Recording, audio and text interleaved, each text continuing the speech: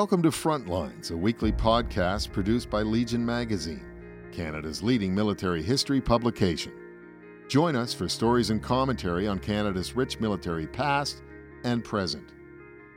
I'm Stephen J. Thorne, and today we look at the traditions of military headwear. Celebrated officers wore the feathered crowns of egrets. British infantrymen wear hackles. Italian shock troops, known as bersaglieri, rather flamboyantly sport the feathers of a particular wood grouse known as a capercaillie. Military tradition has spawned a bizarre menagerie of headgear, both for dress occasions and battle. The practice is virtually as old as warfare. It knows no borders, and at times it seems to defy logic. The traditions have given birth to phrases such as a feather in your cap, that's an accomplishment one should be proud of, and a brass hat, that's a person of high position. Throughout history, historian Michel Wazinski wrote in a paper for the Canadian War Museum, the headdress has been the most distinctive, varied, and visible part of the uniforms of every country's armed forces. For soldiers, he wrote, the headdress was much more than an article of clothing. It was a symbol of their collective identity. The headdress reflected their unit's cultural and ethnic legacies, esprit de corps, identity, pride, reputation, and tradition. The traditions also had a practical role in battle in the days when military engagements were formal affairs, fought in formations on open plains and fields. Overseeing commanders perched on hilltops could easily identify units, ordering movements as if on a chessboard. The War Museum has more than 35,000 uniform-related items in its collection. Headdresses alone totaled 5,891 when an inventory was conducted in 1998. Around 23 AD, Rome's elite Praetorian Guard wore distinctive helmets with horsehair or feathered crests running front to back like a mohawk hairstyle. High-status soldiers often supplied their own kit and decorated it to their own taste. Some legionaries' helmets had crest holders, with the crests made of plumes or horsehair, often dyed red, yellow, purple, or black, and possibly combinations thereof. There is evidence, including sculptures from the time, that legionaries mounted their crests longitudinally, and centurions wore them transversely. Early Empire centurions may have worn crests at all times, including in battle, but legionaries and centurions during other periods probably wore crests only occasionally. The most basic of current military headwear is probably the beret, but even that is color-coded.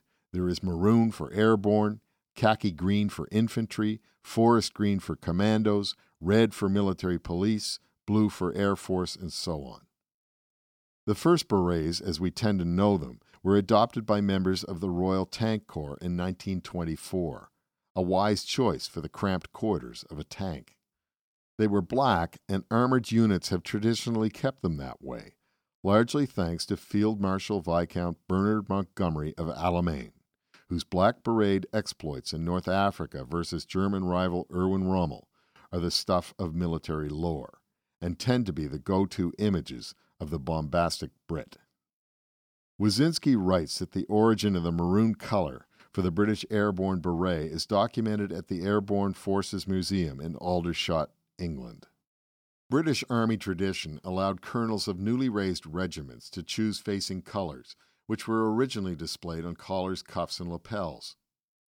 The Airborne Museum's A.S. Brown says that it's believed that General Frederick Boy Browning, in accordance with this tradition, was given the honor of choosing a distinguishing color for the newly raised division he was to command.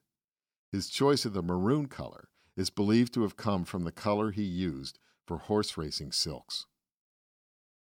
Berets usually bear a regimental badge, but some Highland regiments and others, such as the oversized Cobeens of the Royal Irish Regiment, the Irish Regiment of Canada, and the South African Irish Regiment, also sport a hackle, or feather. The hackle is at the root of the expression to get one's hackles up, or to anger someone, which according to the Canadian Oxford Dictionary derives from a long feather or series of feathers on the neck or saddle of certain birds, and not in the military sense, one would assume, from definition number 2, the erectile hair on the back of a dog's neck. Indeed, the feathers of the Scottish and Irish regiments stand straight up, as if their wearers are in a state of constant and unrelenting agitation. Green for the Royal Irish and Canadian Irish, among others, grey for the Royal Inniskilling Fusiliers, blue for the Irish Guards and London Irish Rifles, black for the Royal Ulster Rifles. Preceding and in stark contrast to the beret, Scottish Highland infantry regiments adopted the feather bonnet in 1763 and wore it until the outbreak of the First World War, when the machine gun presumably rendered moot its protection against failing swords. They started as knitted blue bonnets with checkered borders, propped up and worn with a tall hackle. 17th and 18th century Highlanders added ostrich feathers, first to decorate their bonnets, then entwining them into a lightweight cage that served to protect against blows and provide ventilation. Highland regiments stationed in North America between 1760 and 1790 are believed to have adopted some of their decorative practices from the traditions of Aboriginal peoples, whose feathers were awarded for successes in battle. Again, different regiments had different colored hackles. The Black Watch had red, not black, and in what might be considered an odd choice for an army, the Seaforth Highlanders, Gordon Highlanders, Queen's Own Cameron Highlanders, and Argyll and Sutherland Highlanders all had white hackles. Bearskin hats derived from the fur-trimmed cloth caps first worn by European grenadiers in the 17th century, and later the armies of Britain, Spain, and France. The famously diminutive French were apparently imitating the Prussians in attempts to add the impression of height and thus better intimidate their enemies in battle. It may have worked for a while, but bearskin hats proved expensive and demanding to maintain. So during the 19th century, they gradually became limited to guardsmen, bands, and other ceremonial units. The British Foot Guards and Royal Scot Greys wore bearskins in battle during the Crimean War and on peacetime maneuvers until 1902, when they switched to khaki service dress. The English had their own name for the ostentatious Hungarian fur shako, or kusma. They called them busbies, a military headdress made of fur. The Hungarian cylindrical fur cap had a bag of colored cloth hanging from the top, with the other end attached to the right shoulder as a means to deflect slashing sabers. The headgear was widely worn in the armies of Britain, Germany, Russia, Netherlands, Belgium, Bulgaria, Romania, Austria-Hungary, Serbia, Spain, and Italy. The origin of the name Busby is murky, but it is known that the hatter who supplied the officer's version of the British hussar cap of the early 19th century was named W. Busby of the Strand, London. Australia's Queensland Light Horse adopted emu feathers in the early 1890s. The distinctive feathers quickly became associated with Australians in general, and other Aussie regiments felt compelled to copy them, reluctantly so in many cases. The bicorn hat evolved or devolved from the tricorn and was worn by armies and navies. Napoleon and British Admiral Horatio Nelson famously wore it in the side-to-side, athwart style popular during the 1790s, or popular perhaps because they wore it that way.